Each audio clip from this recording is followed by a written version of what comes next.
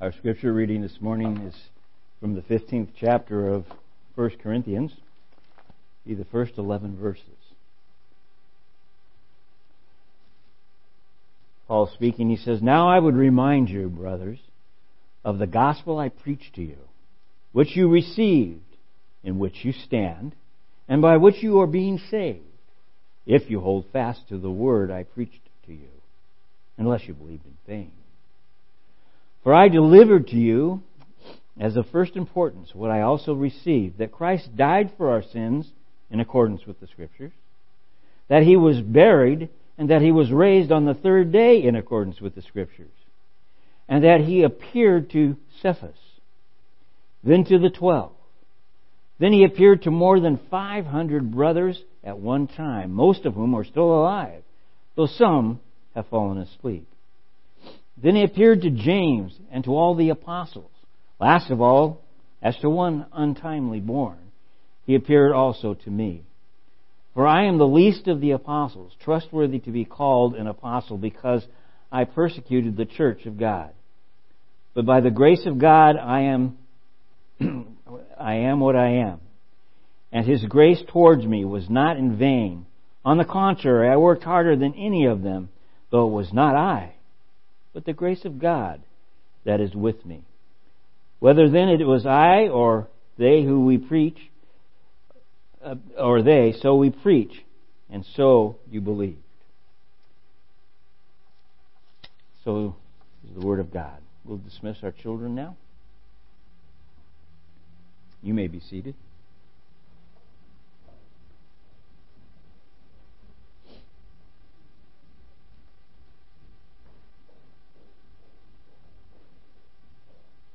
Would you join me in prayer?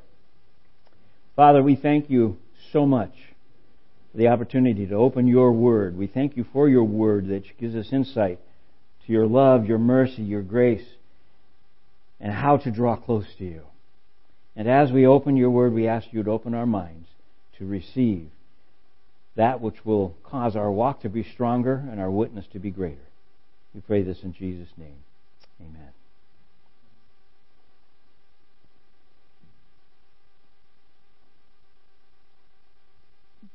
Paul, as you recall, we've gone through 1 Corinthians for quite some time now. In the first 12 chapters, Paul was addressing what was a problem actually in the city of Corinth itself. And that was just carnality, immorality, selfishness, do what you please, a sense of arrogance, seeking self-importance.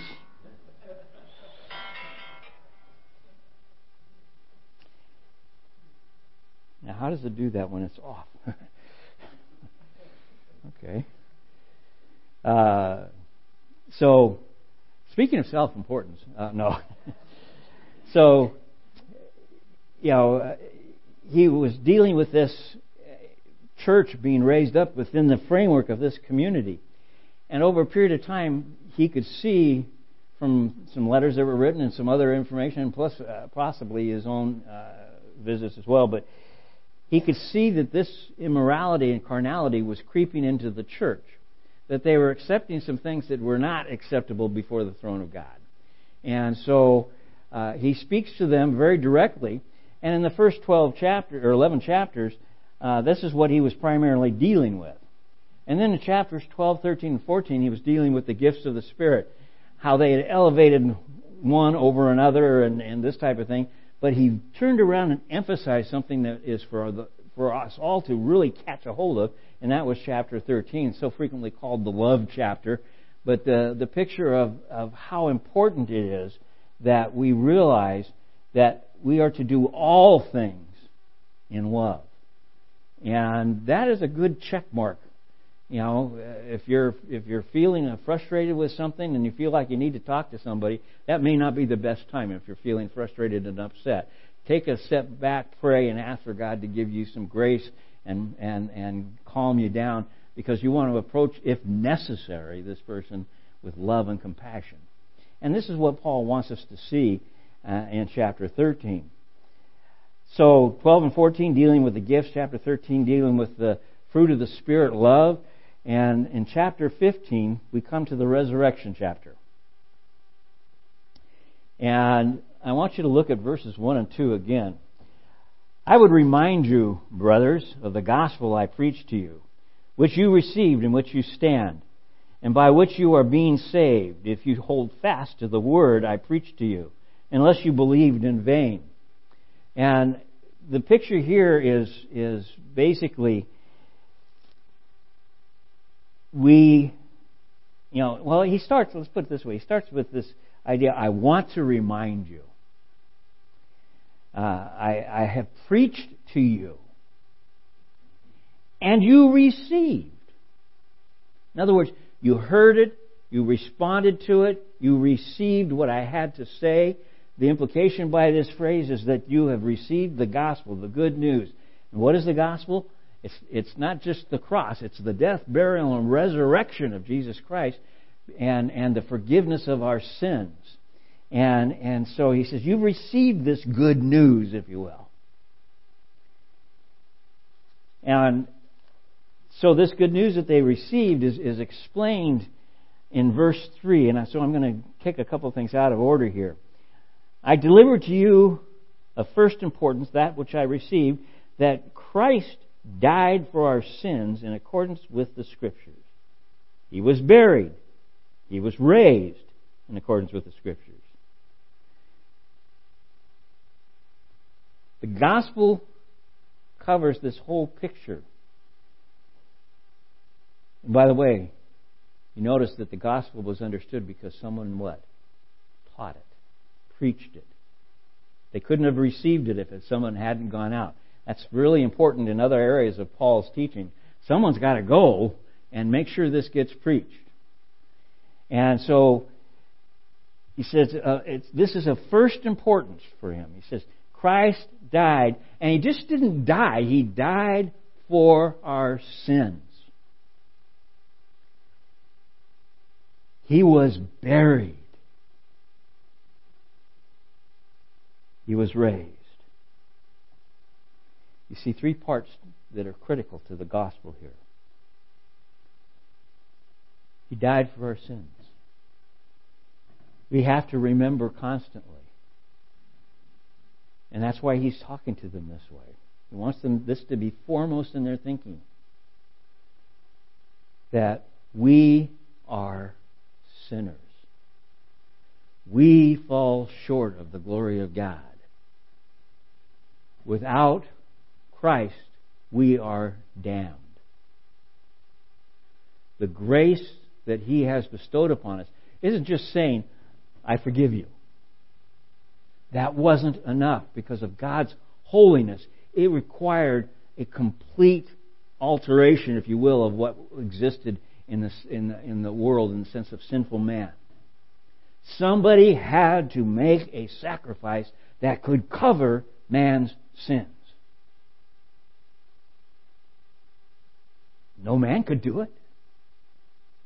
It has to be something perfect, unblemished.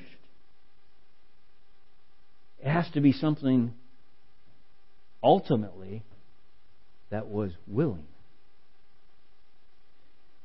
The sin, all the sacrifices of the Old Testament that led up to this was simply pointing to the need. God has a set of laws and commandments that are required to be close to Him. And because we are not holy, He is holy, but we have failed. He has to come, and He desires to restore the fellowship, and He does it through the cross. Christ died for our sins, something we could not fix ourselves. I can't fix it for you. You can't fix it for me. We can't fix it for our children. It requires each and every person making that personal commitment to receive the gospel message. In His dying for our sins, it allows us to be in the presence of God because it covers us. Our sins are removed. God views us through Christ, basically, and sees us as holy. And now the Scripture says, be holy, because God is holy. The only way you can come in front of Him is to be holy. We can accomplish that, not ourselves, but through Christ in us. And death, you got to understand this idea of He died for our sins and spared us from our death. Now somebody say, well, I'm still going to physically die. Yeah. And somebody says, well, unless I'm in the rapture. Guess what? Even there the seed transcends. And death happens instantaneously in the twinkle of an eye. And what is mortal is put off, and what is immortal is put on. So the reality is that to come before the throne of God, we must die. And the way we die starts with accepting Christ. Somebody says, again, no, I physically die. But instead of Hades, we have eternal life with Christ.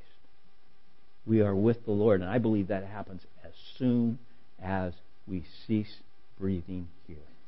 I know there's all sorts of ideas out there about it, but I'm confident. Paul said this, to live as Christ, to die is gain. But even more so on the cross, Jesus speaking to the thief and the thief speaking to Jesus. The thief says to Jesus, when you come into your reign, let me be there. And Jesus says, this day. And it's a literal statement. It means today is going to happen. You're going to take your last breath here and you're going to be there. This day. And look at how he puts it. You will be with me in paradise.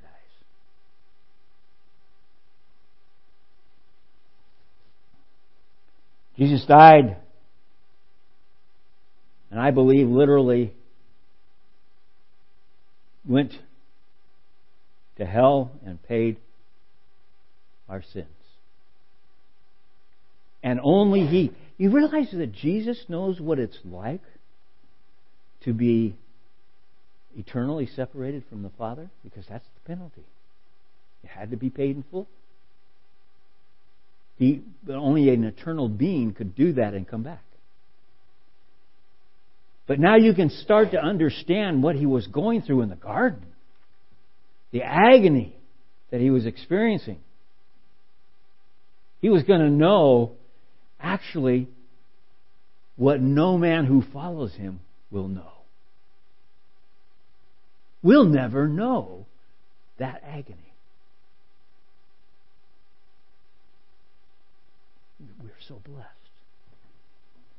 Jesus died for our sins. We couldn't fix ourselves, so Jesus did it for us. Goes on to say that He was buried. And it's important to grasp this because this is the part where so many people start to detour, even in churches that wear the name Christian. Was he really buried? And if He was buried, was He really dead? I don't know how many of you know all of the books, especially in the 60s and 70s that were coming out. My dad was very concerned about my interest. I wasn't even a Christian at the time. My interest in Christianity. In high school, I dated a couple of girls that were Christians, and they talked me into going to church with them. And my dad thought, and so he bought me a book that he had read, and it was called The Passover Plot. And it was the current contemporary book that dealt with the idea that Jesus wasn't dead in the tomb. I'm not going to go into any great detail other than the fact that you have to look at this and think about it. The disciples, first off, had to request permission to take the body off the cross. The soldier that was there had to be assured that he was not breathing. In fact, one soldier, to expedite his death, did what? Pierced his side. What poured out of his side? Blood and water separated, which means his heart was not functioning. And they took the body off. And not only did they take it off, but then they had to carry it to the tomb. If there was any reviving that was going to happen, that whole jostling process should have made something happen. But they carried him to the tomb. And not only in the tomb, but they laid him out and quickly wrapped him in cloths and put in his body in cloths, and then wrapped his face and his head in a cloth. And so they saw him, they touched him, they placed him in a tomb. And since this was something that was common practice within the framework of the community, they didn't have mortuaries like we have today, where we take something and someone and leave them, and then the service comes. They handled it all themselves.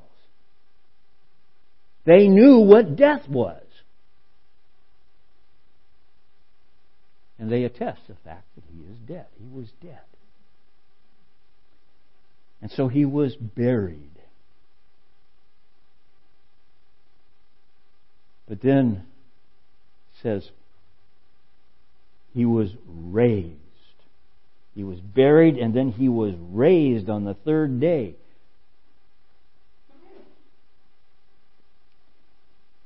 He was raised bodily. We know this because of a number of things. For one, they touched him. They could physically touch him. They saw him eat. They walked with him. He was with them for 40 days. They had opportunities to sit with him, talk with him, minister to him, possibly, in a sense. And it was clear this man is physically resurrected. Not a spirit, not a mass hallucination. So many things thrown out again as to possibilities of what they were seeing. This was the physical bodily resurrection of Jesus Christ. He was on the cross. He died. He was taken off the cross, and he was buried. And he came out of the tomb alive, physically, in the flesh. A bodily resurrection.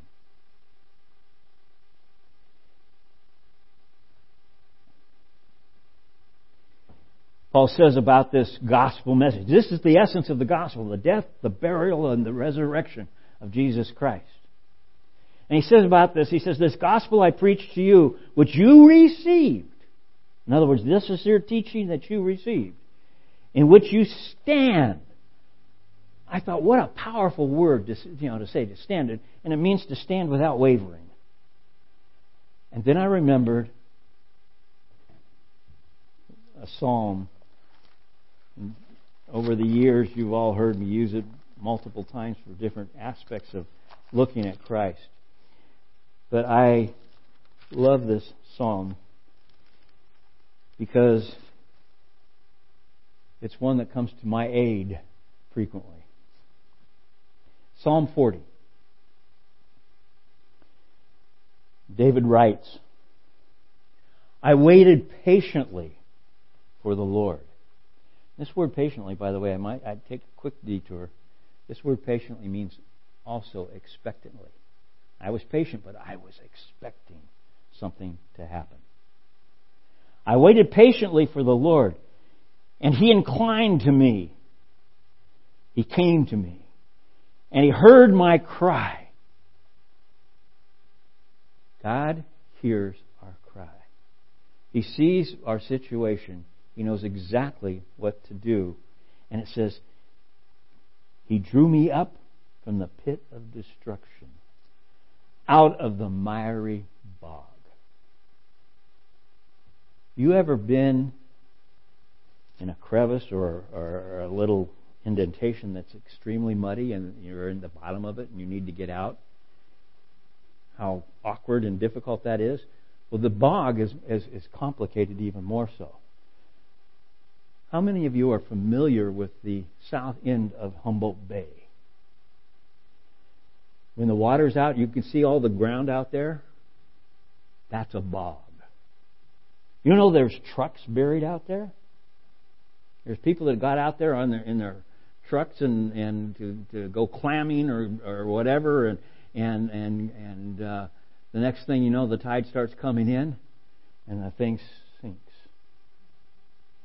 This is David where he was. I'm stuck in a miry pit, a bog. I can't get out. I can climb all I try, and I can't get out. I need help. And the irony of this is the pit. Technically, if you go into the research of the psalm, you will find out the pit is of his own making. In other words, it's the pit of his sin. And he can't get out from underneath it. That's the imagery here. That's all of us, by the way. Without Jesus Christ, we're in that pit. And it's a miry bog. We can't get out. We're stuck. We need help.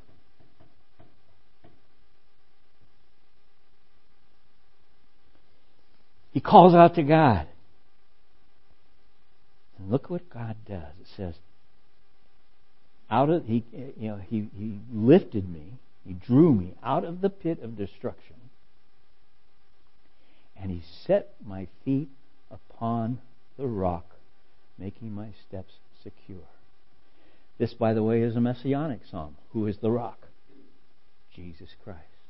It's exactly what happens to us.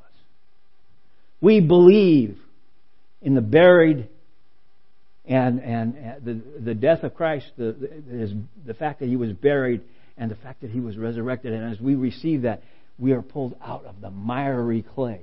Not of any work that we did ourselves, but through the work of what Christ has done. And then we are placed on the rock. The rock becomes our foundation. We are built up on the rock instead of the shifting sand. And as a result, we are now able to stand with Christ. But it's because He is holding our hand. He is holding us up. He has sustained us.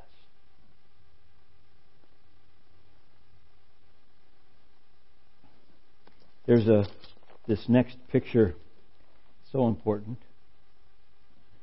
It says, "You stand there, and by which you are being saved."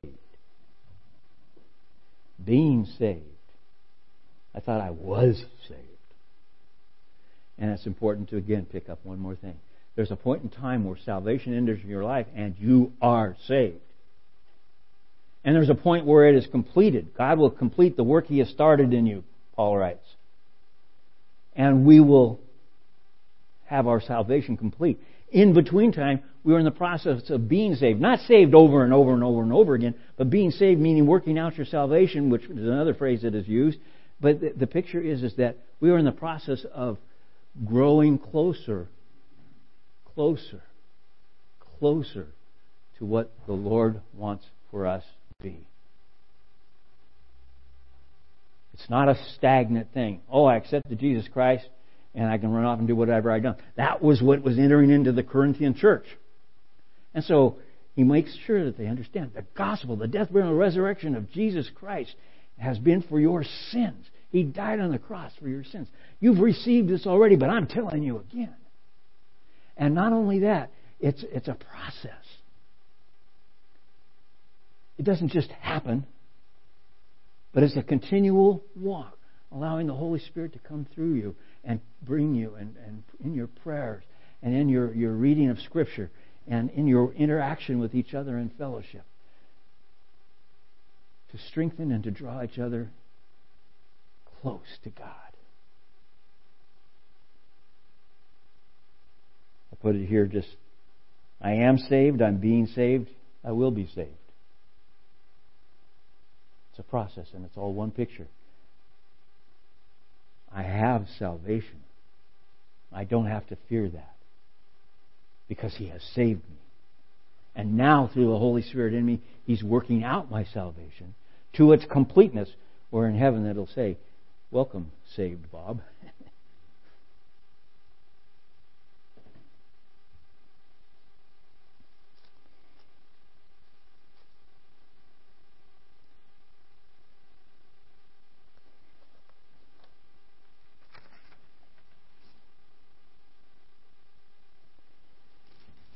All this came, as he continually reminds them, I preached to you. Again, he says in verse 2, I preached to you, and you received. And as we have received the gift of salvation, the forgiveness of sins, we need to be reminded over and over and over again how amazing that is. How amazingly loving God is. I was talking with someone the other day, happened to be where I was at the same time, waiting for a doctor's appointment, and the person was talking about how they couldn't believe that God allowed them to be sick like they are. And my comment to them was, I said, they were talking to me, so I talked back. And I said, well, my faith says that the sickness is the result of my sin, but that sin isn't going to kill me. It's not going to separate me from God. God has delivered me from my sin. But I live in a fallen world nonetheless. And my flesh is still fallen flesh. And I'm subject to the things fallen flesh are subject to in a fallen world. So I had tonsillitis. I've had the flu. I've had the mumps. I've had the measles. I've had all the things that get to go with those. Shingles, etc. And obviously, all you know, as I've had a few battles over the last few weeks.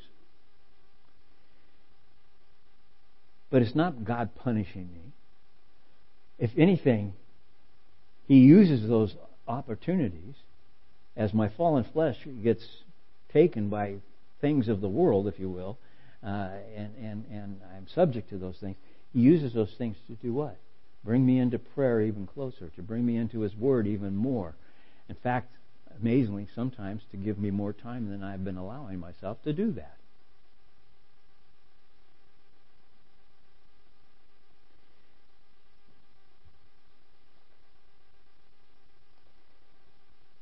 God wants to get our attention, even as believers, to draw us closer and stronger to Him in our walk with Him. And the interesting thing is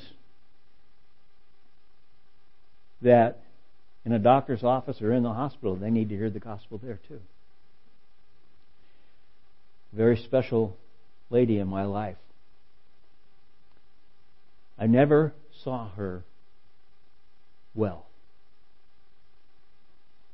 And she had cancer. She had battled it. She'd been battling it at the time that I met her for about 10 years.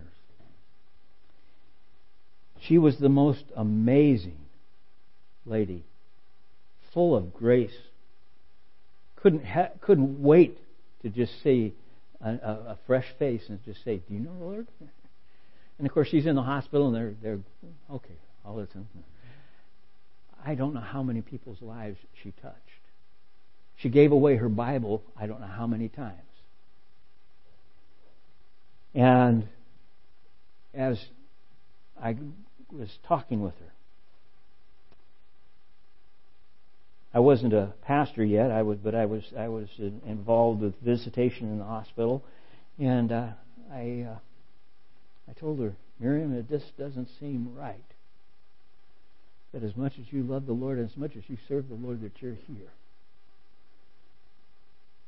And she says, "Do you know how many people I get to witness to here that need to hear the Lord?" She says, "And I've got a captive audience. They can't just run away. I talk to doctors. I talk to orderlies. I talk to people that clean my room. I talk to the ladies changing my sheets while they're in the wheelchair." She says, I talk about it all the time. She says, "God has given me a platform to share the gospel. I had my eyes opened that day, by the way. Amazing thing was 2 days later, they're wheeling her down the hallway, and she'd promised the Bible to an orderly, and he was walking the other way. She was going in for a surgery, and she tells the people to stop, and she talks to him for a second, and she says, "On my nightstand is my Bible. I'd planned to give it to you today, but I've got other plans for me." She says, "In the back, there's several scriptures. I want you to make sure that you know those scriptures are there and that you would look them up." And she didn't hesitate to put them in a bind in the sense of saying, "Now, you promise me?" And he went down and got her Bible. Guess where he was the next Sunday? She passed away during that surgery. Guess where he was the next Sunday? He was at church. It wasn't immediate, but after a few Sundays, he accepted the Lord. The last thing she did. That's what God, people say, is that for all of us? It's for every situation that God puts you in to have the opportunity. Is every situation an opportunity? No. But to be what? Prepared. Lord, use me. The gospel message, the death of Jesus Christ on the cross, the death He died for our sins, His burial and His resurrection, bodily, physical resurrection. While we did not yet love Him, He loved us and went to the cross for us. We share communion every Sunday. That's not a common practice in most non-denominational churches and churches outside of the Lutheran and Episcopal or Catholic churches.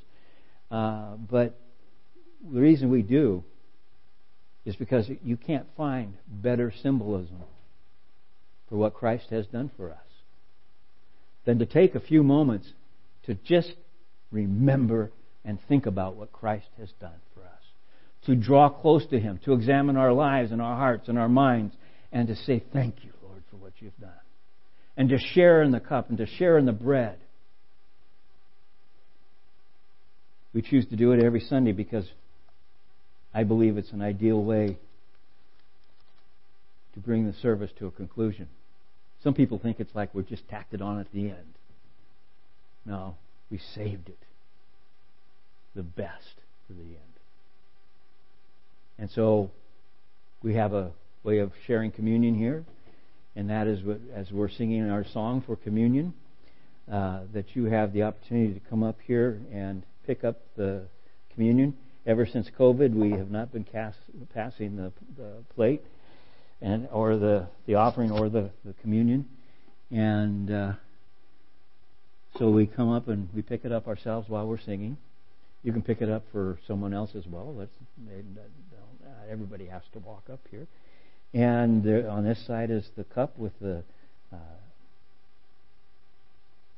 plastic top on it that basically seals off the bread, and then there's another cap and it seals off the cup. So the bread and the cup are in that. And as well as on this side we have two cups, one with the bread and one with the fruit of the vine in it. And so I invite you to come up here and to take it and hold it until we've all been served, and then we'll share it together in just a few minutes.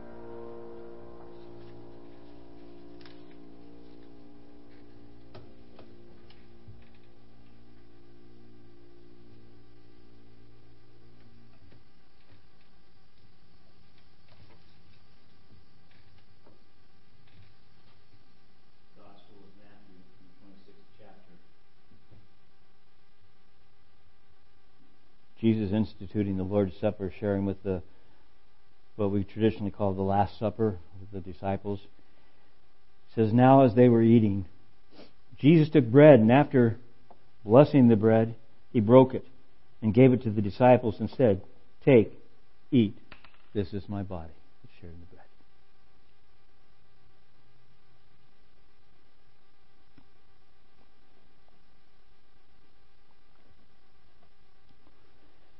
Then Jesus took a cup, and when He had given thanks, He gave it to them, saying, drink of it, all of you, for this is my blood of the covenant, which is poured out for many for the forgiveness of sins. And I tell you, I will not drink it again, the fruit of the vine, until the day when I drink it with new with you in my Father's kingdom.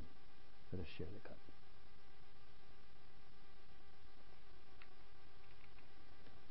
Father, we thank You for these emblems that remind us of who You are and what You have done. The sacrifice made on the cross. We thank You that even though we had not yet loved You, You loved us. We ask, Lord, that you would make this amazing grace, this amazing gift, bigger in our hearts and minds, allowing it to take over the way we think, the way we talk, that we might be a blessing to you and to others. Cause our witness to grow and be stronger. Cause us to be bolder in that witness. And we ask, Lord, that as we leave today, that you would go with us as we continue the fellowship at the park, that you would cause it to be a time of enjoyment and drawing close together there as well. Again, we worship you. We praise you. We thank you. In Jesus' name, amen. Would you stand as we close? As we sing Amazing Grace, My Chains Are Gone.